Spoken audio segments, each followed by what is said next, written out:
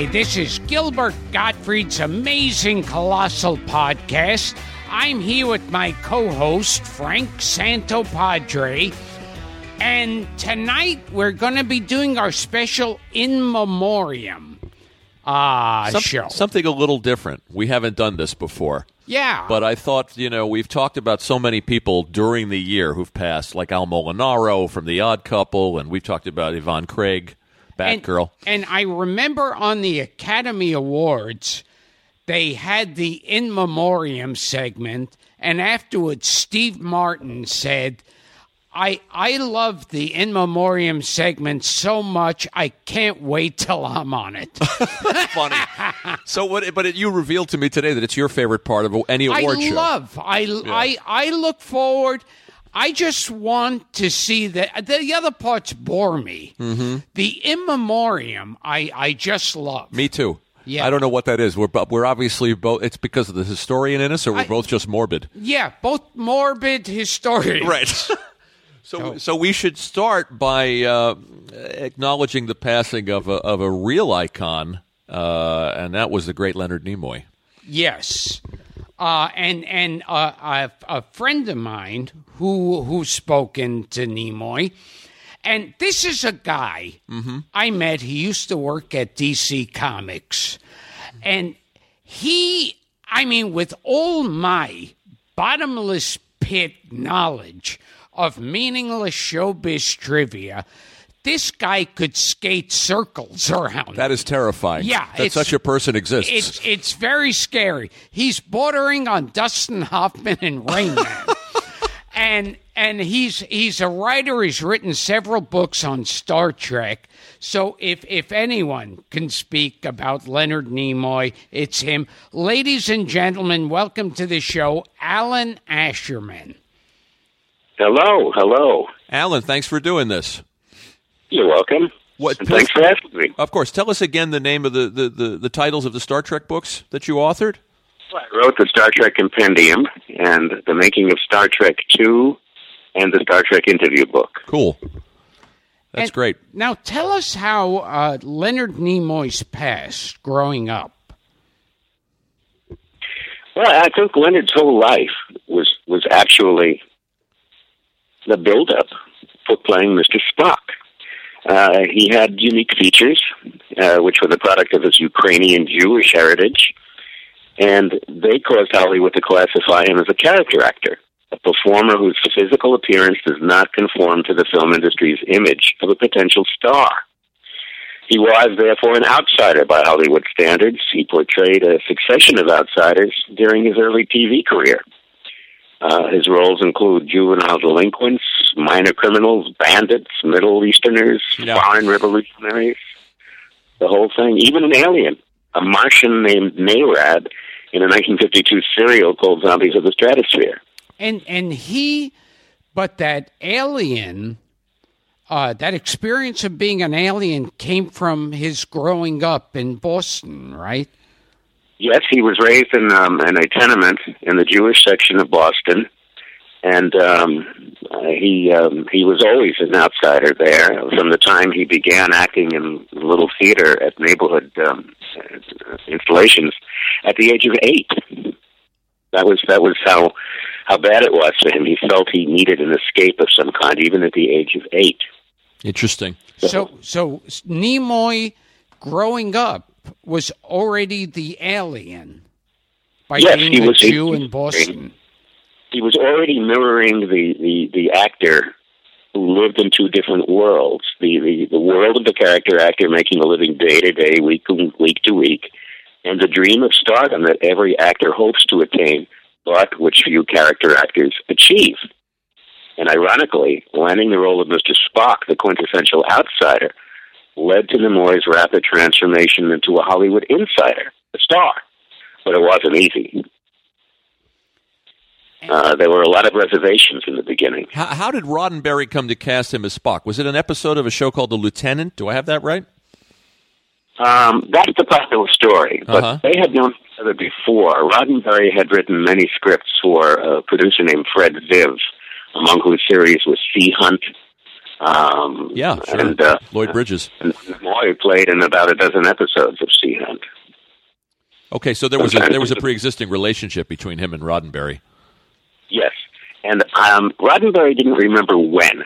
It might have been on the set of The Lieutenant. It might have been when they saw each other on a Zivlot during the 50s. But at one point, Roddenberry turned to him and said, "Someday I'm going to put pointed ears on you." Wow. I hope that's true. It's great. Now, you told me that there were a few variations on the pointed ears in the beginning. Yeah, the initial reservation was Leonard wondered how would people react? Would they laugh at him? And the first pair of ears that were received from a makeup man, a very capable makeup man, Leonard probably kept his eyes closed on the makeup couch, and then when he opened them, he was aghast because he looked like an elf, some kind of probably looked like a Keebler elf or something. But in fact, in one episode of Star Trek, Captain Kirk calls him an elf with a hyperactive thyroid, which may have been a dig at that first reaction he had to the first pair of pointed ears. There were other doubts, too. Could Gene Roddenberry convince NBC to keep Mr. Spock in the series? There exists a very rare booklet that NBC did on Star Trek. And in the booklet, NBC airbrushed out Spock's eyebrows and made his ears non-pointed. And when Roddenberry saw this, he was aghast, and he was told that there was some pressure, some fear. How would fundamentalists take this character who had a satanic appearance? And immediately there was pressure to take Mr. Spock out of the continuity. Oh, I never knew that. That's interesting. Another question was, would his character survive at all? And would he survive to become a beloved individual rather than a curiosity? That's what Leonard hoped to make him, a beloved individual. And my favorite story is the Vulcan greeting with the middle finger spread apart that Spock used to do, and where that came from. You know what that is because you're Jewish too. Yes. In the congregation. I've been trying to hide it. Yes. Oh, he's been trying to pass all these years. Go ahead. In the high holiday service, the priest, the Kohanim, left the congregation, and they do with each hand what Spock did as the Vulcan greeting, and that is where it came from.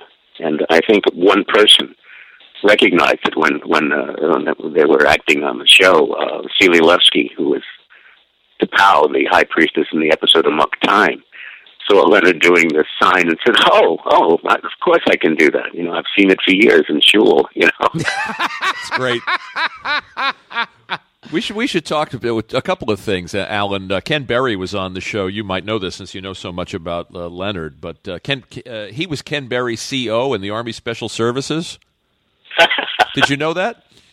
No, I didn't. We had Ken Berry on the show, and he gave credit to Leonard for really helping his career, putting him on stage, encouraging him, which is fun trivia.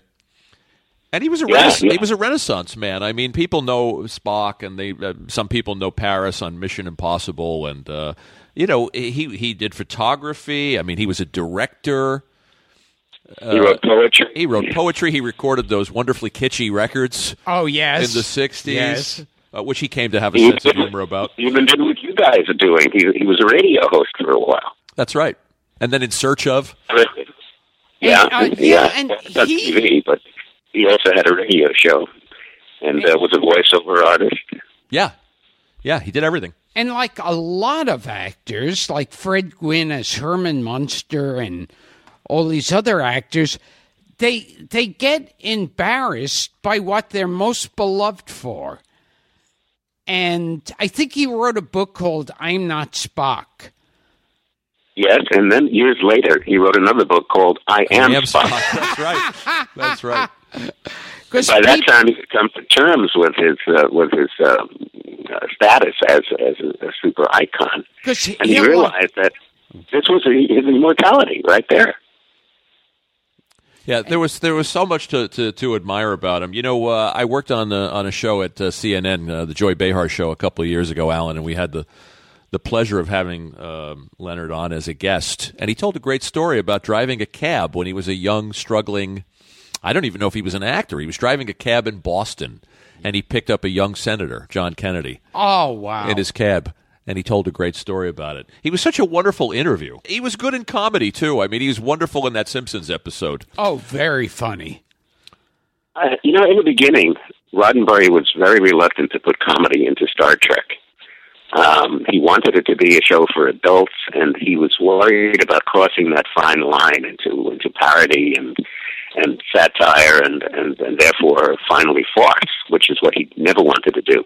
It took one of the best directors in Star Trek, Joseph Pevney, to change his mind. Pevney directed, to give you an idea of Pevney's versatility as a director, he directed Man of a Thousand Faces, but don't hold that against him. Uh-huh. He directed The Trouble with Tribbles, which is the funniest episode. Sure. And he also directed City on the Edge of Forever, which is potentially the most serious episode. And it was Pevney who said, this man, you have a man here, Leonard, who has a wonderful comedy timing. Let him use it. And he used the comedy timing to make it clear that Spock was an outsider, but that he was also very conversant with Earth and its customs, and sometimes he used Kirk as a straight man in his jokes. Yeah, I found him to be a funny guy when we had him on the show. There was such reverence for him when he came on, and he's a serious actor, and he's Mr. Spock, and he really played against that. And Nimoy on Star Trek sometimes would say these lines that was so obviously like an insult to Earthlings or what was going on. It was always very funny, and he played it straight. Now Nimoy in his last years really embraced the whole Jewish heritage part. He always did, but he never made a really big deal out of it until he had the clout to be listened to. And he was, I think, instrumental in reawakening William Shatner's heritage as a Jew. And he, toward the end of his life, he actually did a very, very enjoyable and funny special about Hanukkah. In which I didn't know that. Yeah, in which he made it clear that the Jews have been persecuted for centuries, but that hasn't diminished their sense of humor any. And there were some jokes, basically. Go ahead. Yeah, he also. I want to say too, when we're talking about him as a director, people forget he directed 3 Men and a Baby. Oh yes, but also one of the best Star Trek movies, Star Trek IV, The Voyage Home. Yes. And he put a lot of jokes in there for himself. Yeah. There's a lot of this. The guy, the Vulcan pinch on the guy who's playing the loud boombox. Yes. On the bus. There's a lot of laughs in that one. Yes. The guy who was playing the boombox was actually the assistant of somebody working on the movie. And Leonard turned to him one day and said, "You're going to be the guy I do the nerve pinch on the bus." His name was Kirk Thatcher. I know this because he worked for Henson, and we have a mutual friend. What an honor to get the Vulcan pinch. Yeah, right, Mr. Spock. Absolutely, and we should mention that Shatner has a book coming out this year from St. Martin's Press called Leonard: A 50-Year Friendship. So look for that. Okay, so we could talk to you for a few hours, obviously, because that's what our phone calls are like. But I should wrap it up to get to some other dead people. Tactful. So, ladies and gentlemen, we've been talking to writer and a friend of mine, Alan Asherman. Alan, thanks for coming on and telling us some stuff about the great Leonard Nimoy. Again, thanks for having me, and do call me back soon. We will talk to you again. No, thank you. I don't. Bye. don't forget to follow us on our Facebook page, Gilbert Gottfried's Amazing Colossal Podcast, on Twitter at RealGilbert ACP, and on Instagram, Gilbert Podfried, PODFRIED.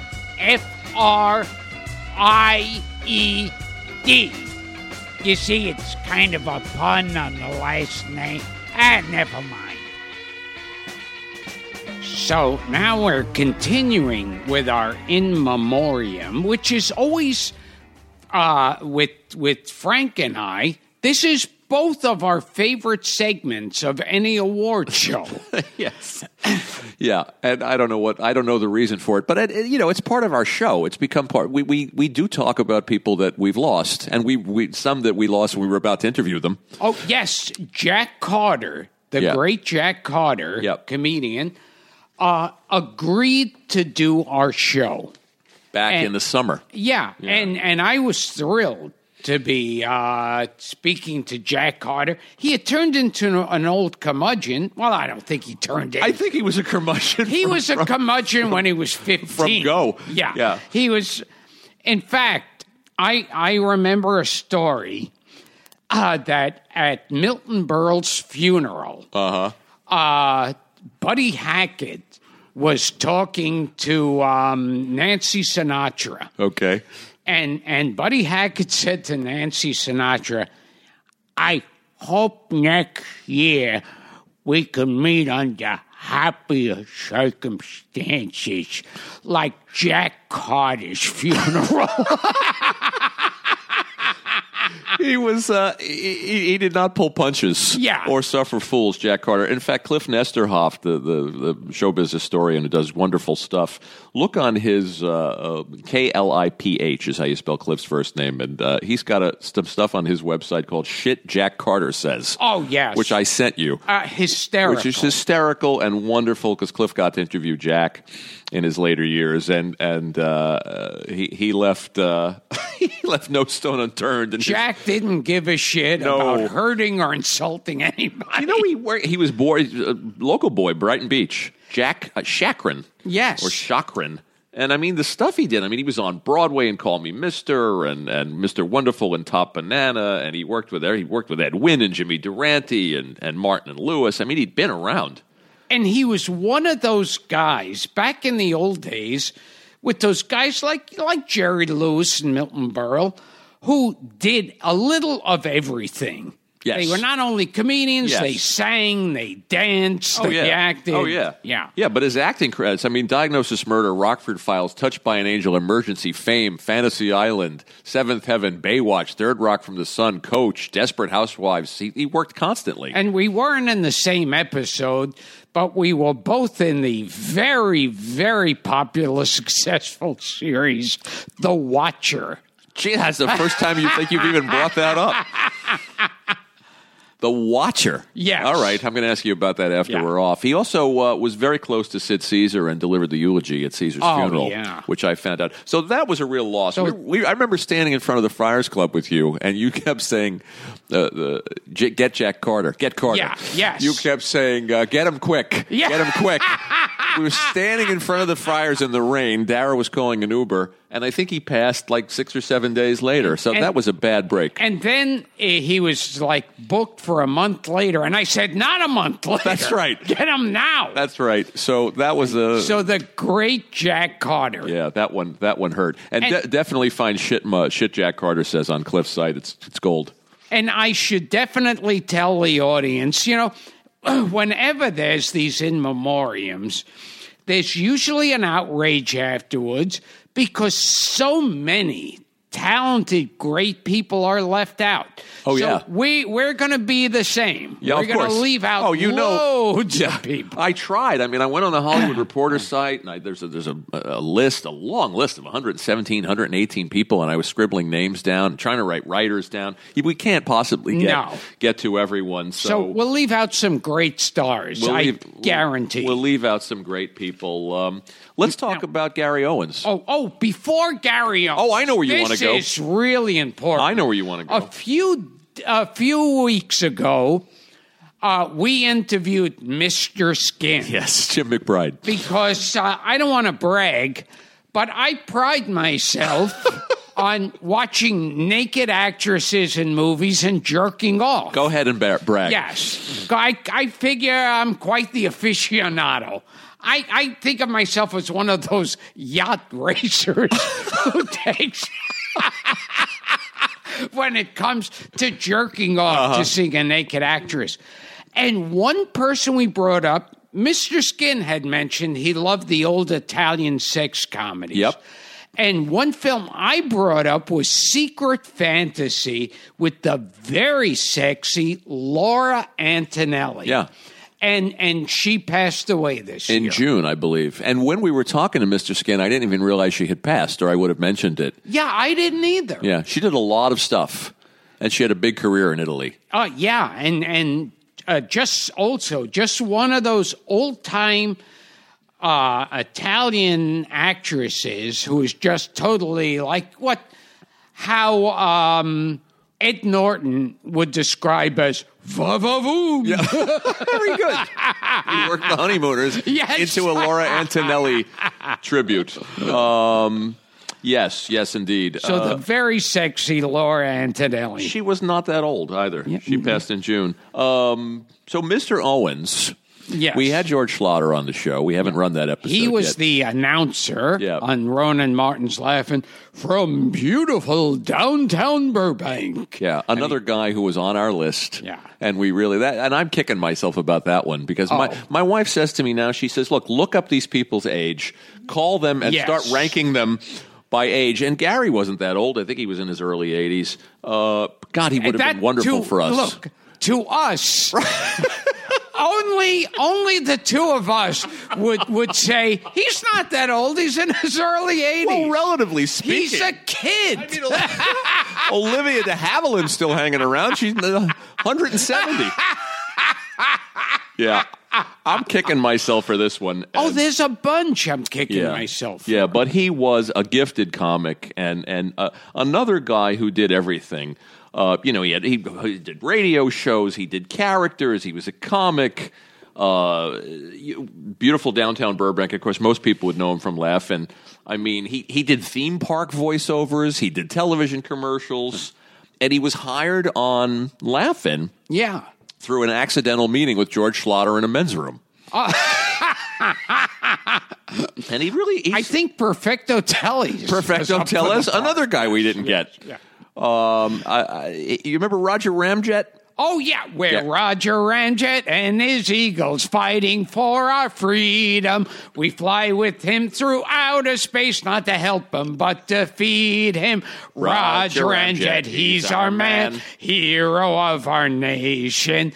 For more adventures, make sure to stay tuned to this station. That was Roger Ramjet was Gary Owens. He was also the voice of Space Ghost. Oh, my God. He did all kinds of stuff. He hosted radio shows all over the place. He created characters like Earl C. Festoon and Endocrine Stern Swallow.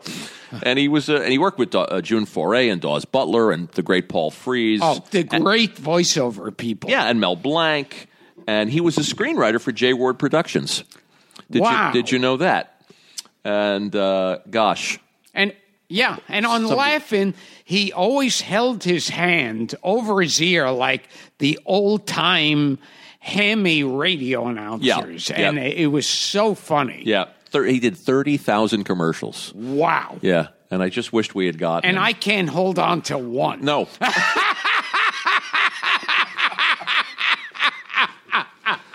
Speaking of people we missed out on, yes, and I guess we should really get to something near and dear to your heart, Christopher Lee.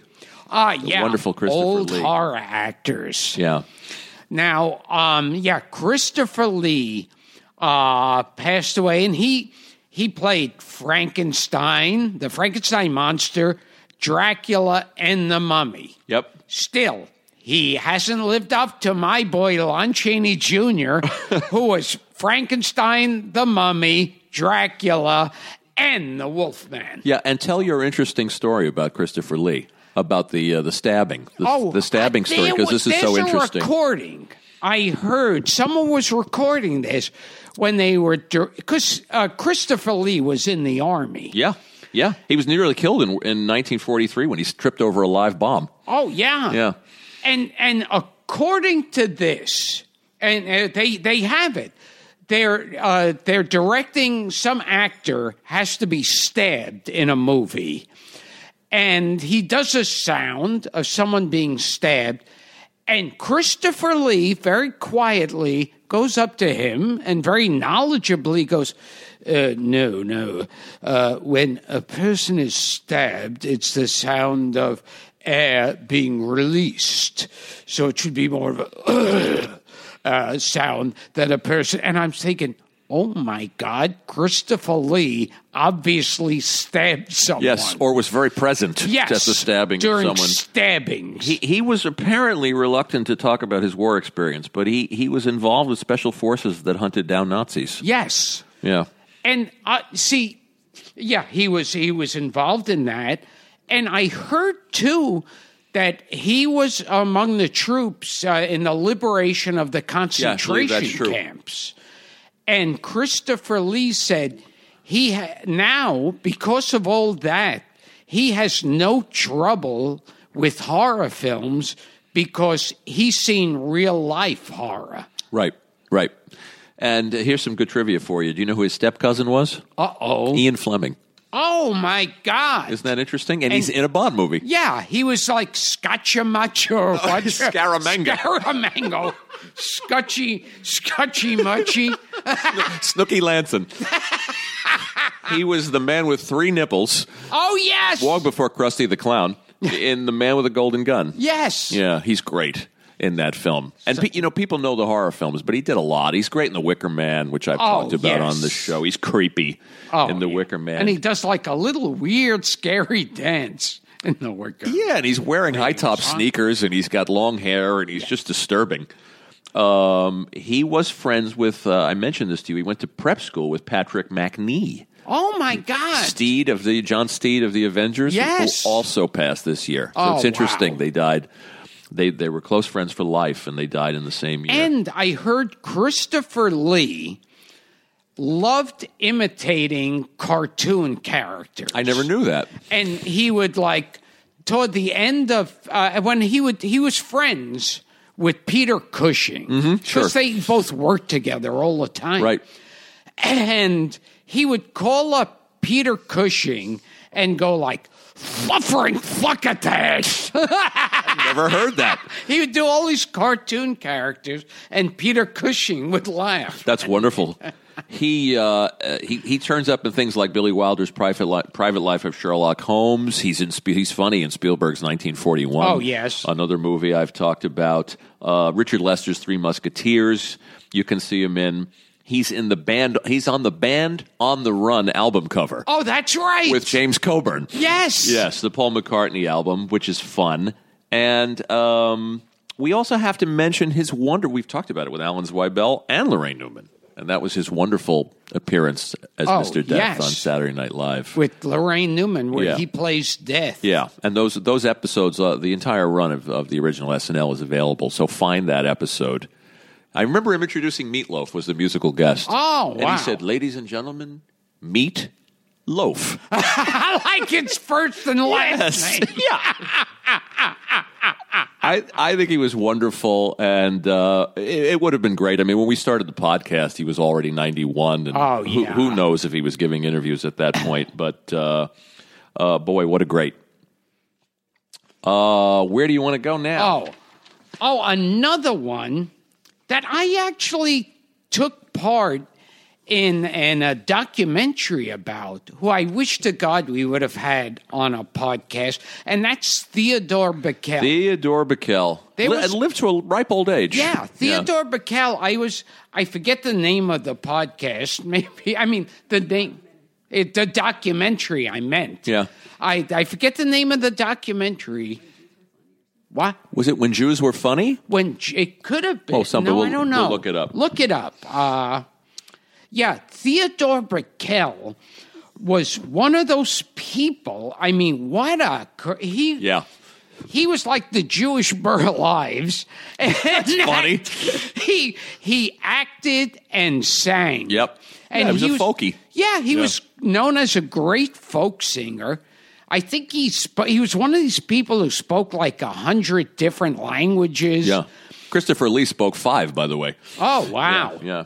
And he was in movies. He co-starred with Humphrey Bogart and Katharine Hepburn in The African Queen. Yeah. He co-starred with Tony Curtis, Sidney Poitier, and once again, Lon Chaney Jr. Oh. in the Defiant Ones. Yeah, I like that film. Yeah, he's been in billions of films. He was a writer, a singer. And the greatest Tevye. Yes. They say. Yes. Although Zero Mostel supposedly did a wonderful Tevye. I've heard people say that Theodore Bickel. I don't know if this is true because I didn't see them. Yeah, but I would have loved. I wish there would have been film clips of both of them as Tevye. I'm sure both were great. Yeah. He would have been great too. Yeah. But again, and he lived to 2015. I mean, and he's in these movies a long time ago. He's in these old, crackly black and white movies. I used to see him pop up on like Ed Sullivan and shows like that with his guitar singing folk songs. Yep. And he popped up in another movie, and this is one I think I'll be recommending soon, and that's I Want to Live. Oh, Susan Hayward yes. movie. Yeah. And he pops up as a psychiatrist. That's right. I think Robert Wise made that movie. Yeah. If I'm not mistaken. He was in everything. Yeah. And in a lot of television, versatile.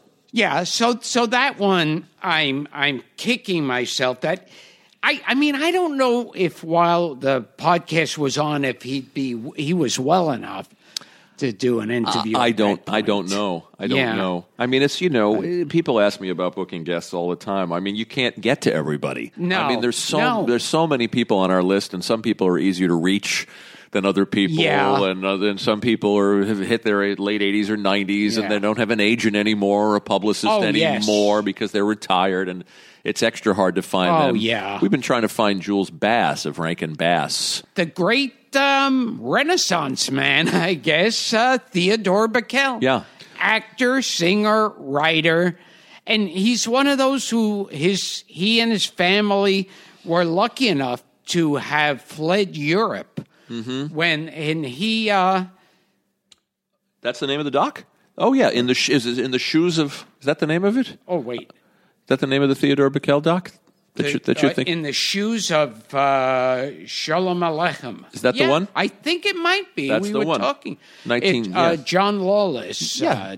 John Lawless from Up All Night? Yes. No kidding. I remember him. He originally directed me on Up All Night. I remember. I worked for him. Yes. Yeah, I wrote a USA TV show for him. So look up that one. Narrated by Alan Alda. It says here. Oh, wow. Yeah. It came out in 2014. We have to get Alan Alda on this show. Not that I mean he's going to die soon. No, he'd be great. But he'd be terrific. He'd be great. Working on it. But yeah, look for that documentary. John Lawless is the director. Did he direct this? I think it was in the shoes of Shalom. Yeah. So you should learn about Shalom. You should learn about Shalom Aleichem, but you should learn about Theodore Bickel. Loved him. Yeah. You want to talk a little bit about Wes Craven? Oh, another horror maven. Yeah. Died too young. Yeah, great horror director. How old was? I have to look. Maybe Derek can look that up. I think he was maybe in his late 60s or early 70s. He wasn't. He'd been sick for a while. An interesting man who taught English. Oh, wow. He was a teacher. He had a master's in philosophy. He was a nature lover. He was a bird conservationist. I mean, people don't know these things. They think about Wes Craven as... And you think of him as just demons, monsters, and people having their throat cut off. Right. Here's an interesting thing about Wes Craven is that when he started his career, he made some porn films. Under pseudonyms. Did you know this? No. When I was in SVA, I was a film student at the School of Visual Arts, and one of my teachers showed us a movie. I don't know why he was showing it to the class. I think it was called Fireworks Woman, and it was directed by a guy named Abe Snake. which is the perfect porn name. Yeah, I mean, it's a weird tribute to the great Wes Craven, but it just in a way it shows his versatility or the strange journey that he took, and he had a sense of humor about it. But he directed some of these films under pseudonyms. In doing my research, he got an early break from Harry Chapin's brother, Tom Chapin. Oh, wow. Which I found interesting. Cats in the Cradle. Yes. Yeah. Here's a weird movie we have to track down. This may be, and now Wes Craven experts are going to write me and tell me how wrong I am about this, but he was an editor on a film, and I love this title, called You've Got to Walk It Like You Talk It or You Lose That Beat. And in that movie were Richard Pryor, the character actor Alan Garfield. Oh, my God, who's still around, by the way. You know something funny? Oh, God. Was it Michael Lerner, the other actor? Michael Lerner, the big heavy guy that was in Barton Fink? Yes. Yeah. I remember when I auditioned for the part of basically the Jew behind the desk in Beverly Hills Cop 2 with Eddie Murphy. Right. I remember thinking, they're not going to give this to me. It's going to be up between Alan Garfield and Michael Lerner. Oh, but were they even auditioning? Or you just pulled their names out? No, I just saw them as like the two Jews. Alan Garfield did a lot and then changed his name to Alan Gurwitz. Yeah. I think he went back to his real name. Yeah, that was his real name, and Alan Garfield was... Yeah. Also, in a movie I recommended on the show, The Conversation with Gene Hackman. Yes. Alan Garfield is in that. He is indeed. As a really sleazy. He is indeed. We can do a future episode about the films of Alan Garfield. He was usually sleazy. Yeah. But in that movie, in how you got to walk it like you talk it or you lose that beat, was also Richard Pryor and Robert Downey Sr. Oh my God! So that sounds like a real relic. Wow. We should have our friend Mike McPadden, who's a horror expert, write something about Wes Craven. I like Serpent and the Rainbow. I like Shocker. Have you seen these films? Oh, some. Yeah, I mean, they're underrated. Swamp Thing. Shocker was very similar to Elm Street, Nightmare on Elm Street. Right. Because it was also like a murderer who wouldn't die. Yes. And wasn't there a Karloff picture like that? The Man They Could Not Hang? Was there somebody who kept coming back from the dead? Yes. Yeah. He also directed Meryl Streep to an Oscar nomination in a film called Music of the Heart. And I love this quote. He said, "To be able to make films for 40 years is remarkable. If I have to do the rest of my films in the horror genre, I have no problem with that. If I'm going to be a cage bird, I'll sing the best song I can." Wow. Which I was touched by. Because so many people are, and like I said with Leonard Nimoy was like that. He at first hated Spock. Right. But someone like this who accepts it and goes, people love what I'm doing. Yeah. Interesting. Yeah. We should talk in a future show about people who kind of get pigeonholed. Oh, yeah. Into a career. So that's the great Wes Craven. Yeah, somebody else who would have been good for us. And he was apparently close friends with Alice Cooper. And who we need to get. Wow. Oh, we got to get him. Yeah. And Alice Cooper was friends with Groucho Marx. That's right. Yep. Strangest friendship ever. Supposedly, and I don't know, we asked Steve Stoliar about this, supposedly Groucho went to Groucho and Mae West went to an Alice Cooper concert. Yes, I had heard that Trying to get that verified. Yeah. I want to talk about, we'll go down a long list at the end. Well, let's do it now. These are just some names of some other people we lost and other people that were on our original booking list. Maureen O'Hara passed. Oh, yes. From The Quiet Man and Miracle on 34th Street. She lived a long time. How old was she? Well into her 90s. Wow. We lost Omar Sharif. Yeah. This year. Who played a Jew. Did he? He was Arabic, but played a Jew in Funny Girl. That's right. Where he was that real-life gangster, like Arnie something. Yeah, Nicky, was it Nicky Arndt? Nicky Arndt? Do I have the right name? Nicky Arnstein or something? I'll have to check. Nicky somebody. Because Fanny Bryce was in love with this real-life gangster, a Jewish gangster. And that song, but, he doesn't a lot And he said, but I love him. Oh, I'm trying to Yes, think. Yeah. I love him.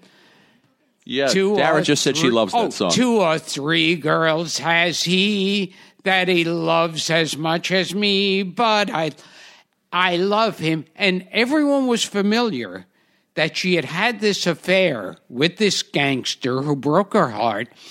And they say, like grown men, watching Fanny Bryce sing that song would break down crying. Really? That's good trivia. That's good stuff. He was also an expert bridge player, Omar Sharif. Oh, and he had a bridge column. Oh, I remembered an Omar Sharif story. Okay, lay it on me. Okay. He was supposed to go out with this girl, because he was, let's face it, a pussy hound. Yeah. And I'm sure he was. He was going to go over to have sex with this one girl. She kind of stood him up or whatever. And so because he wasn't going to be having sex with her, he went down to the gambling tables and he won a fortune. And he then filled this girl's room. He had like about 1,000 bouquets of flowers, filling this girl's room with the note that said, "Thank you for canceling. You would have been the most expensive fuck I ever had." Wow. Where did you hear that story? He had told it in an interview. Some of these are the strangest Hollywood tributes you will hear to the deceased. The great Omar Sharif, and wonderful in Lawrence of Arabia. Oh, yes. And Zhivago, Dr. Zhivago, of course. Dean Jones passed this year, the Disney star. And, who was always like, it's funny with Dean Jones, because he started out as the typical Disney, like the goofy, innocent character, like the boyfriend or father, always like a goofy, innocent guy. And then in one movie, it was like made in the style of a Disney film. He played. They purposely cast him as the villain. Really? Yeah. I have to look that up. I wonder which one that is. He's in. He's in all the Love Bug stuff, and he's playing like an evil character with a gravelly voice, and you could tell he's having the time of his life. Got to look that up. He was a born-again Christian who suffered from depression his whole life. Interesting man. Rod Taylor passed away. Oh, wow. From the Birds. Time Machine. And the Time Machine. Great movie. Yep, and a terrific actor who didn't work a lot late in life. He was one of those guys who walked away a little bit. Oh. Robert Loggia, the character actor. Loggia. We lost a few weeks ago. Okay, Robert Loggia. I mean, I wish I could have met. I met Robert Loggia once, but it was already at toward the end of his life. Mm-hmm. So he looked like he was obviously slipping, and he wasn't that Robert Loggia. Yeah. In these movies like Scarface and everything. Sure. And I have to say, he was a great tough guy. Pritzi's honor. About Robert Loggia. Why he stands out in my mind, I remember my mother was a fan of Robert Loggia. Really? Yeah. You never told me that. Yeah, so he stands special actor. Why would your mother be a fan of Robert Loggia? I don't know. She just thought he was a terrific actor. I love that. And he was in that show, The Cat, was it? I think so, yes. Yeah. Yes. Yeah, yes. Terrific actor. Yeah, S.O.B. It was Blake Edwards, S.O.B., a local boy from Staten Island. Yeah. Robert Loggia. We lost Donna Douglas this year, the beautiful Ellie Mae Clampett, yes. and we had Max Baer on. Yeah. And to go back to that episode, he said so many nice things about her. Dick Van Patten. Oh, yes. From Eight Is Enough and When Things Were Rotten. Oh, yes. Mel Brooks. He was pals with Mel Brooks. He pops up in a couple of Mel Brooks films. Yep. Oh, he's in High Anxiety. Oh, yes. Yeah, a funny guy. Another local boy from Queens. This one we were really kicking ourselves about at the time, and that was Alex Rocco. Yes. Who we lost from the famous Teddy Z and The Simpsons. And of course, Friends of Eddie Coyle. Most importantly, The Godfather. And of course, he was Mo Green. Yeah, in The Godfather. Got shot in the eye. Yep. And there isn't even a plaque or a monument. Yes. I didn't get angry. I knew that he was hot-headed. But this is the business we have chosen. Thank you, Hyman. Yes. Yeah, he was great. I understand through some people who worked on The Simpsons who told me he was a great storyteller and would have been wonderful for us. I had such affection for him as an actor. He was in the George Carlin show that Sam Simon created for Fox. I liked everything he did. And one great story he told that I'll try to describe it. It will not work, and we might have to cut it out. It's okay. When Francis Ford Coppola wanted him to be in The Godfather, he said, well, he had reservations, Alex Rocco, because he said, I'm Italian. I don't know if I could play a Jew. And Francis Ford Coppola said to him, he goes, it's simple. And Francis Ford Coppola put like his fingers and thumb together and waved the back of his hands forward and said, this is Italian. And then he put his hands down a little to show the palms of his hands and waved them forward a little and said, this is Jew. I love it.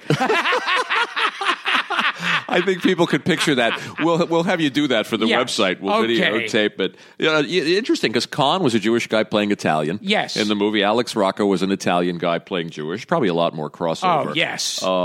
Look up a show that he did with John Cryer called The Famous Teddy Z, which is wonderful. He turned up in everything. He had a long career. While we're talking about character actors, James Best from The Dukes of Hazzard and many other things. He was, I guess his most famous recurring line in Dukes of Hazzard was, he would get flustered and start going, and he was like the deputy to Sorrel Book. Boss Hogg. Boss Hogg. Yeah, and he turns up in a wonderful Andy Griffith show. I think he was in a Twilight Zone. Probably was in the Twilight Zone. I don't have all the IMDb pages here, but these were guys that worked for a long time. Geoffrey Lewis or Jeffrey Lewis. But I have to say with James Best, what stands out best in my mind, and this was, I always laugh when an actor gets saddled with doing the exposition. Oh, yeah, we've talked about it. Or giving information. There was this Jerry Lewis movie, which was not one of Jerry Lewis's classics, called Three on a Couch. Sure, I know it. And he plays Jerry Lewis's friend, and his whole thing there is to start trying to make it sound conversational, and he'd go, now, whatever his name was, Jerome. Now, Jerome, in college, you did a lot of voices. Now, your wife has 3 patients. She's a psychiatrist, the top psychiatrist in the country. Now, why don't you, it would be funny if you did voices as each one of these patients, and you went to her because you want her to come with you to France to accept the Medal of Honor. And she can't because she's... The poor guy. Yeah. A little stilted. You kind of feel for him. It's like that example you gave of Goodman in the Bobby Darin movie. Yeah. Bad exposition. Where Kevin Spacey as Bobby Darin says, I haven't achieved anything, and Alan Goodman goes, what are you, crazy? You've won 12 Emmys. You've won 15 Grammys. You've won 20 gold records. Oh, great. There's so many. You've got so many stories about all the people on this list. Jeffrey Lewis, I wanted to mention. I'm not sure if it was Jeffrey or Joffrey Lewis. The Cola Nut? No, that's Jeffrey Holden. Oh, I think we lost Jeffrey him a while Holden. back. Jeffrey Lewis. Because we lost him. I think we lost him a while back. Yeah. This was an actor in all the Eastwood movies, the father of the actress Juliette Lewis. Yes. You recognize him as soon as you look him up. Yeah, he's one of those actors. Just you got to see the face, and you go, "I've seen him in everything." Did a million things. Richard Dysart, we lost from being there, and many other things. Louis Jordan. Oh yes, passed away. Anita Ekberg. I mean, I got a long list here, which we're trying to mention everybody. Melody Patterson from F Troop, Wrangler Jane. Oh yes, and we had. So far, we had Larry Storch and Ken Berry. Right. And we missed out on her. And I think the only major name from that show that's still alive is James Hampton, who played Dobbs. Oh, my God. The trumpeter. Well, we got to get him. We'll call him. Melody Patterson, an interesting life. Ann Mira. From the great Stiller and Mira. Stiller and Mira passed away a couple of weeks ago. And Mira was in another movie I recommended, Boys from Brazil. Correct. Did you ever work with her? She was fun. Okay. I didn't work with her directly, but she was also in this movie. I saw that if you missed it, you didn't miss anything, and that was Highway to Hell. How do I not know these credits of yours? Oh, yes. I thought I knew everything you've made. But I remember I would run into her and Jerry a lot. And they were both. So just to speak to them was funny. Yeah, I met her a couple of times at the Friars and then on Joy's old talk show. She's another one who didn't suffer fools and just loved to, unfiltered, said it like it was. She'd insult everybody. Loved it. Yeah, yes. She was fun. Real quick, I'll go down some of the rest of the names on this list. George Barris, the car customizer who designed the Batmobile and the Munsters car. There once again, I was about to get mixed up and go, well, the Gong Show didn't. He's around. He's a Chuck Barris is a recluse, but he's still around. Patrick McNee from the Avengers. Yes. we already mentioned. Judy Carn. Speaking of laughing. Yeah, we were just talking to George Slaughter, legendary producer. We'll have him on a future show. And he'll be coming up soon. And I asked him about Judy Carn, because Judy Carn was the perky and sexy girl on Laughing. Sock it to me. Yeah. And she would dance in a bikini. Yeah, with those temporary tattoos. Oh, yes. Yeah, They would be like peace signs and everything from the city. And then at the end, it would freeze on some funny thing. Yeah, she was great. Like, you bet your bippy. Right. Or they would zoom in. They would do those bad 60 zooms. And her career and her life kind of fell apart, like through drugs and alcohol. Yeah. Paul Schaefer and Tom Leopold have a great Judy Carn story that I won't tell here because it takes too long. We have to move it along. But we'll have Paul or Tom come back and tell that story. I liked her in a show called, you remember a show called Love on a Rooftop? Yes. With the late Peter Dool? Yes. Who committed suicide? And I think Nipsey Russell was in it. Don't quote me. Peter Dool from that show that was a ripoff of it was a Butch Cassidy. Yeah, Alias Smith and Jones. Yes. Yeah. Yes. Yeah. Who else do I want to bring up? Here's some writers. I mean, Melissa Matheson, who wrote E.T. and The Black Stallion. And Stuart Stern, who wrote Rebel Without a Cause.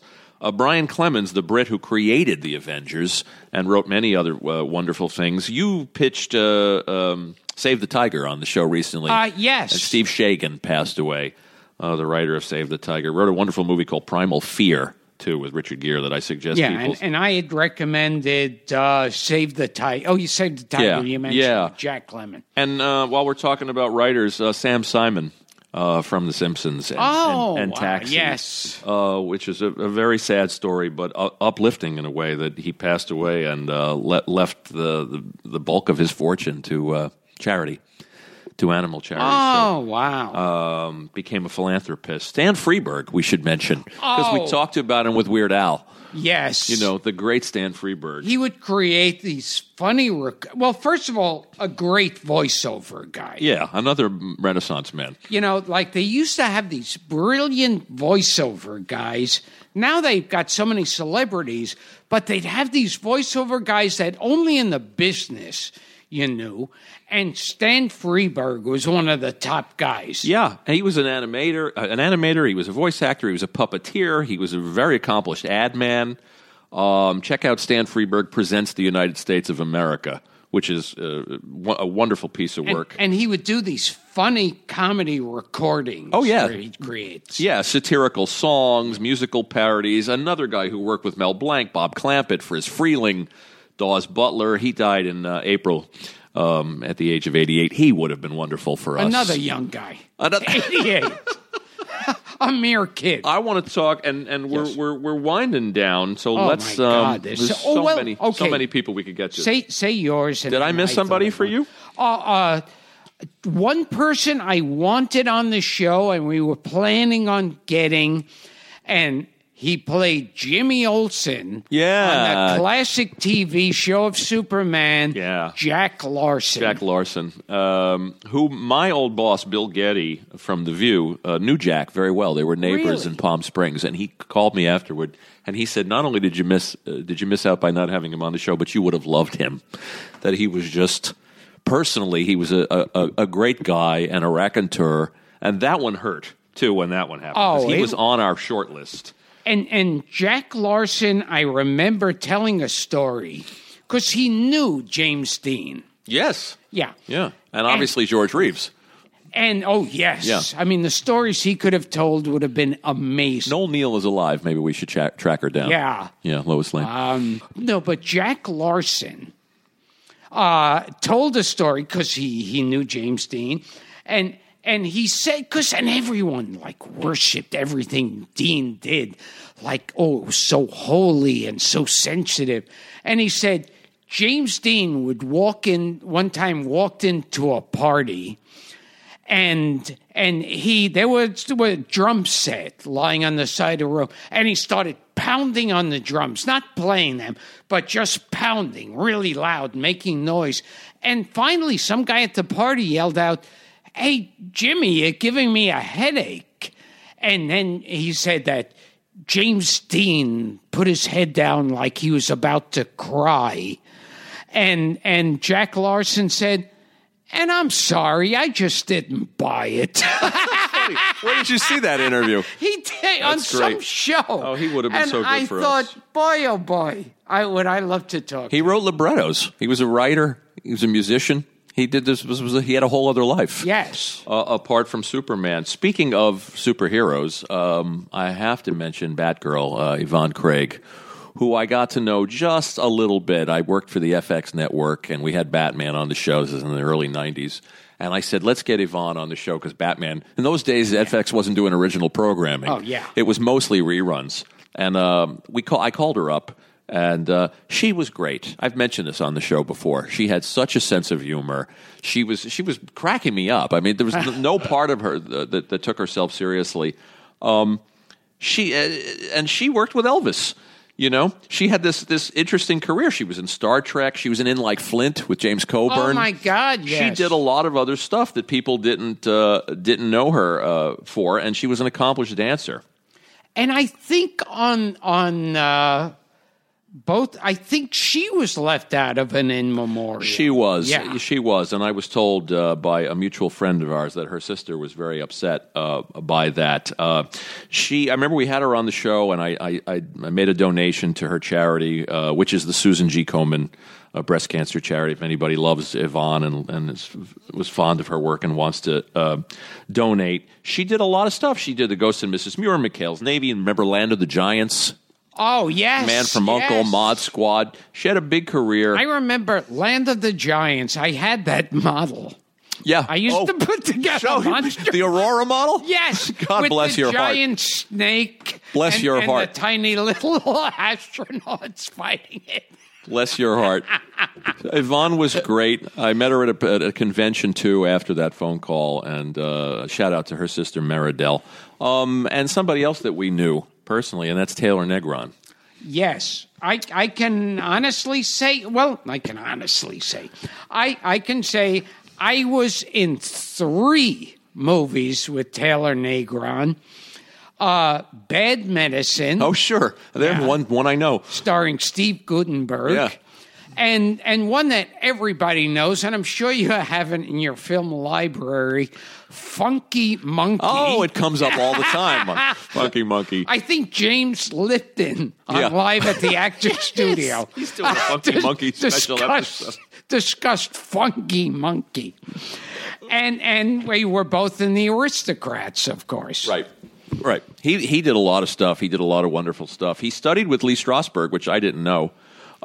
He studied comedy with Lucille Ball, which I didn't know. I found this in doing a little research on Taylor. He said she gave him advice. When playing a drunk, speak very slowly and clearly, and never produce a show about helicopters.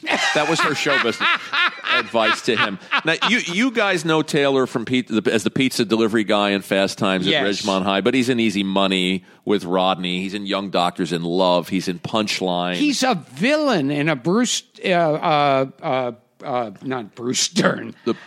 Bruce Willis. Is it The Last Boy Scout? I think so. With Damon Wayans? He's a villain in that. Yeah. He was really a super sweet guy. I got to know him through a mutual friend, and he was directing a one-man show about Telly Savalas in the Village that I went to see.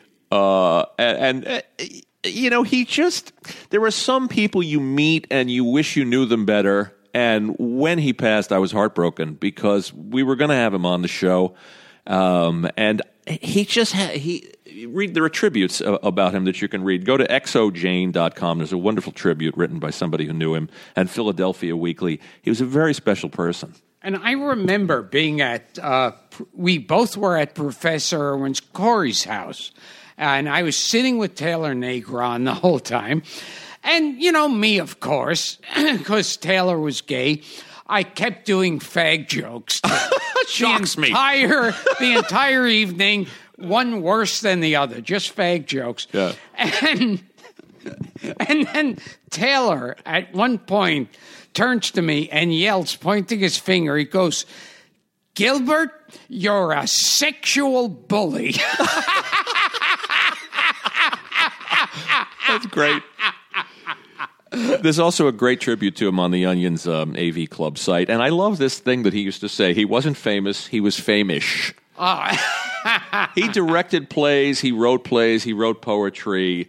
You could see him in Friends, Seinfeld, Fresh Prince, The Ben Stiller Show. He was another Renaissance man. And I didn't know him well, but I liked him immediately. And I'm sorry that I didn't get to know him better and that we didn't have him on the show. So, and now who else? I've got one name left, and that is our only podcast guest, our only previous podcast guest to have passed away. Well, first of all, we should name Leslie Gore. Did we say Gore. her? Let me get to the last couple of names on the list. Leslie Gore passed away. That one bothered me personally. Leslie Sue Goldstein from Brooklyn. She would have been great for us. See, that's why I would have wanted her on the show. Yeah, I love Leslie Gore. Just the fact that she was a Jew, I don't care. Yeah. And on Batman, she was Pussycat. Yes. In that famous Catwoman episode. I think we asked Julie Newmar about her. Two of the Little Rascals, Dickie Moore and Jean Darling. Yes. Both passed away. And we had Dickie on our list. That didn't happen either. The great composer James Horner of Titanic and Apollo 13 and Field of Dreams. Jane Meadows. Oh, my God, passed yes. this year. Anita Ekberg. Oh, as yes. As long as you're in your Laura Antonelli. Another boom. From 8.5. And Gene Sachs, who was married to B. Arthur. Oh, the great stage director. Stage director and directed The Odd Couple feature, which we Yes. can't fail to mention Gene Sachs. Felix. That's all I have. I'm sure there are many other people. There are a lot of people we are leaving out. Yes, and so feel free to write about them and post about them. Okay. And we have to get to our friend Joe. Yes. So, what can you say? Joe was one of those people. Joe Franklin. Joe Franklin was one of those people. If you lived on the East Coast and you stayed up way too long, there was a strange reward in getting a show that if they spent 2 cents on it, I'd be surprised. But he did more of them than anybody else. Yeah, the Joe Franklin show. And it was weird because he would have on like a lounge singer and a house painter Right. and a dentist. Right. And he would try to get them all to talk. Yes. And go, so if you as a singer needed your house painted, you could go to this man here. And the most clumsy. You loved him for it. When Billy Crystal spoofed him as the Joe, Yes. I guess it was the Joe Frankfurter show on SNL. I mean, they had Christopher Guest playing I'm trying to remember what it was, a ventriloquist, and George Carlin was the local fire chief. And they captured that, if your house was on fire, would you call? And I remember when they'd have a singer on, always an unknown singer. Yeah. They'd play his song, but he wouldn't be singing. He'd be just sitting there uncomfortably while a song is playing. and the other people you could see tapping him on the leg or something going, like mouthing, oh, that's good. Yeah. Yeah. And, we've laughed. We did a great episode with Joe. I mean, I have to tell the story of how we walked into his office. Oh, I think I looked forward to that one more than any that we've done. I remember leaving work. I was working at The View, and I jumped in a cab, and I went to Times Square. We walked into the office, and Gilbert says, he says, I'm a little hungry. And Joe says, what do you want, a chicken salad sandwich? And opens his desk drawer. Terrifying. And I mean, people who are fans of these Hoarders shows. Oh, God, that office. These people on Hoarders are neat freaks compared to Joe Franklin's. Well, we were afraid. Remember, Dara's here, too. We were afraid to stay in the room. Yes. And our engineer we lucked out. Our engineer couldn't find an outlet. The stuff was stacked so high. I mean, you could see pictures of it, and we took pictures. Like the Collier brothers. Yeah. They died by one of their junk piles collapsing on them. We were sitting, Gilbert and I were sitting in 2 chairs under a tower. I mean, it looked like Jenga. It was a shaky tower of books and albums. And I looked at him and I said, this shit is going to come down and kill us. I mean, it'd be a fun way to go. And we'd die all in Joe be Franklin's dead. office. Yeah. And I remember, too, I started at one point to sing to Joe Franklin, Georgie Jessel's song. Yeah. Like, what's the first? My Mother's Eyes. One bright and shining light that taught me wrong from right, I found in my mother's eyes. And Joe Franklin did the middle talking section. Yep, that was great. The song. That was great. Was amazing. That was great. Which people should go back and listen to that episode. And also, what I remember, Joe Franklin was a bit of a braggart. Well, he was a bit of what my grandmother would call a butter and egg man. Yeah. He told tall tales. He discovered everybody. Right. He discovered people before he was born. Right. He discovered them. He discovered Christ. Gave him his break. And he talked at one point. He goes, on one of my shows, we had on both James Dean and Al Pacino. Yeah. And then we did the math. And Al Pacino would have had to have been 6 when he was on that show with James Dean. Right. I mean, but people he did interview, apparently, and I think this is legit, Chaplin, John Wayne, Woody Allen, Nixon, JFK, Lennon and Yoko, Elvis, and Sinatra. I don't know if these are verifiable, but I believe them. I think he said he interviewed them. And we have to talk about how he sued our buddy Drew Friedman. Yes, Drew Friedman, for $40 million bucks. For doing the comic strip, The Incredible Shrinking. Was it Joe that one, Franklin? or was it Joe Franklin is a dream walking? There were 2.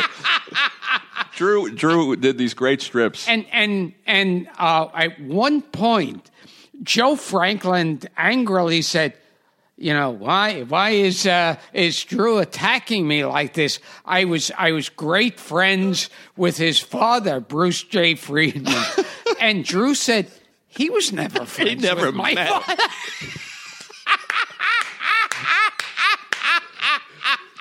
Find Drew's books online, folks. They're the early books. They have what's any resemblance or any similarity between any persons living or dead. I'm fucking up the title. Yes. Is purely coincidental. Yeah. It's a wonderful collection of cartoons. One of them, if it's that one or the one afterwards, I did an intro. I think Warts and All was the second one. Yeah, with the raised cover with the raised warts. But those two Joe Franklin strips are gold. I don't know why he sued him for $40 million. I mean, Joe Franklin was already a living cartoon character. Correct. And he threatened to sue Sarah Silverman after the Aristocrats. Do you remember that? Because Sarah Silverman, the Aristocrats, did a long story that ends with her looking to the camera and going, Joe Franklin raped me. I think that by that point somebody advised him not to do it. And we have to tell people, there we were in his Times Square studio. We walked out. We left his office. I was just going to talk. You tell it. You could talk. I'll set it up. But we left his office because we thought we were going to get killed by falling debris. There were no outlets. We went down the hall, and if you listen to that episode, you can hear traffic noise because we're right on Broadway. In an empty room. I mean, it was an absolutely empty room, and we had a card table in the center of the room, 3 chairs, you, me, and Joe Franklin. It was surreal. Yeah. The audio was not ideal.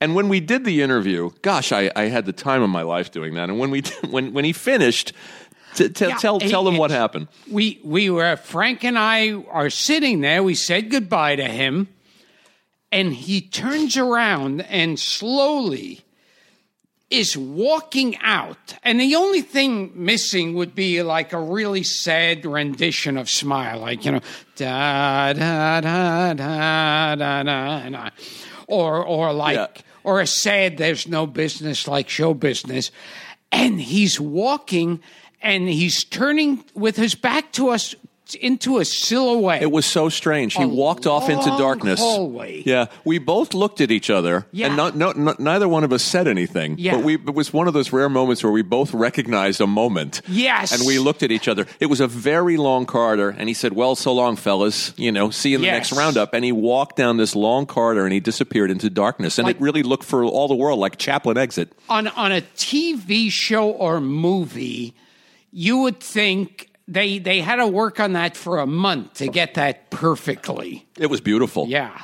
And I somehow knew it was the last we'd ever see of him. Yeah. And I think it was his last interview. Yeah. And somebody wrote me and said, this is at the point that the podcast, I started to realize that the podcast was becoming more than just a podcast, that maybe we were, and it sounds a little self-serving, but maybe we were archivists. Yes. Because we're getting the last interviews with some of these people. That was special. I just want to wrap real quick. Anybody else you want to bring up before I think Adam Sandler died this year. Or is that just wishful thinking?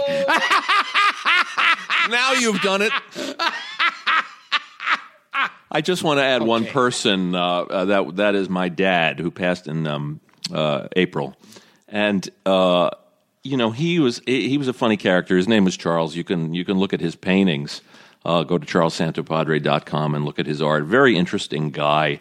My dad, we had a complicated relationship, but he introduced me to stuff like W.C. Fields and Jackie Gleason and Peter Sellers. He hated Danny Kaye and Bob Hope, and I think rightly so. I won't tell you his feelings on Jerry, because I know how fond you are of Jerry.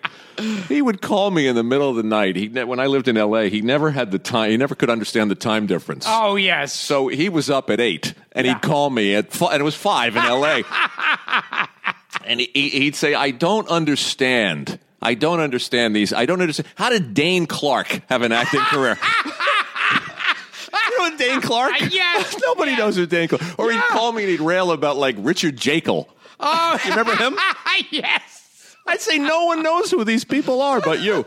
Or he'd call me and he'd say, I can't sleep. I'm confused. Which one is Julia Armand and which one is Juliette Binoche? And we'd have these really weird non sequitur conversations. I watched movies like Mad, Mad World. He introduced me to that. And The Great Race, which we've talked about. And then those Magnificent Men and Their Flying Machines. Oh, my God. Those movies that they don't make anymore. Those magnificent men and their flying machines. They go up, the up. They go down, the down. And one of our last conversations, I got him to listen to the Danny Aiello episode of the podcast. And, one of the reasons our relationship was complicated was because, he was kind of the star or the talent in the family. And it was hard. It was sometimes hard to get him to check out or take seriously what I was doing. But he called me and he said, boy, that Danny Aiello episode, he sat and he listened to the whole thing. Yeah. And he said, I never knew you had such a good voice. Which was odd. And then he said, I got to tell you one thing. And I said, what's that? And he said, that Gilbert Godfrey, he is one funny fuck.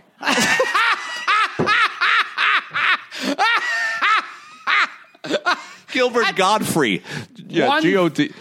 That should be on the poster when I'm outside a theater. Gilbert Gottfried, one funny fuck. What do you think? For a one-man show? Godfrey, Godfre. It's not like you've been in the public eye for 40 years that he should have learned your name. Anyway, this has been a wonderful trip down memory lane. Yes. And we apologize for the many people we're leaving out. Well, the next time we get together, we'll bring hopefully have more dead people. Al Molinaro from The Odd Couple. Oh my God! Yeah, yes. Murray the Cop, and from Happy Days. And in all of the obituaries, they mentioned Happy Days. Yeah. None of them mentioned The Odd Couple. Pissed me off big time. That he was so. I remember one episode of The Odd Couple where he and Tony Randall are sitting sipping cocoa on a couch, and out of nowhere, for no reason at all, Al Molinaro goes, sometimes when I'm sitting in my patrol car, I imagine the patrol car is a giant pumpkin. Remember that? And my nightstick is a magic wand. And Tony Randall says, drink your cocoa, Marty. Do you remember the one where Felix is on the Richard Dawson show and Murray's watching from home and Felix looks into the camera and he says, Murray, use your coaster. And he can't see me. There was one great gag that he came up with for The Odd Couple. They were doing this scene before he walks into the room of Oscar and Felix, and it was taking a long time. So Molinaro, who had this big nose, shoved his nose through the peephole. That's another great one. And said, hey, when are you going to be ready for me? So they use that on the show. It was a great one. Murray, come in here. You're breathing up all the air in the hallway. And I think he was the person who introduced Gary Marshall to Robin Williams. Oh, wow. I think that's how Robin Williams was cast as Mork. I can't verify it. And Henry, when we had Henry on the show, he didn't remember that. But I had that from a couple of reliable sources. Anyway, I'm out. That's all I've got. And you know what we'll do the next time we get together? We'll just run down some people we forgot. Yes. And hopefully some more people will die. I expect so. Tends to happen. Okay, so I'm Gilbert Gottfried. This has been Gilbert Gottfried's amazing, colossal podcast with my co-host Frank Santopadre, who told me that his father's expert opinion was that Gilbert Gottfried is one funny fuck. He knew comedy. Why don't you put that on your website? Yeah. Oh, speaking of websites, I promised John Steels we would plug the site, which is GilbertPodcast.com, our brand new, spanking new website. Oh, yes. Courtesy. And subscribe on iTunes. Yes. Anything out? Did we leave anything out? This has been our In Memoriam show. We'll see you next year, guys.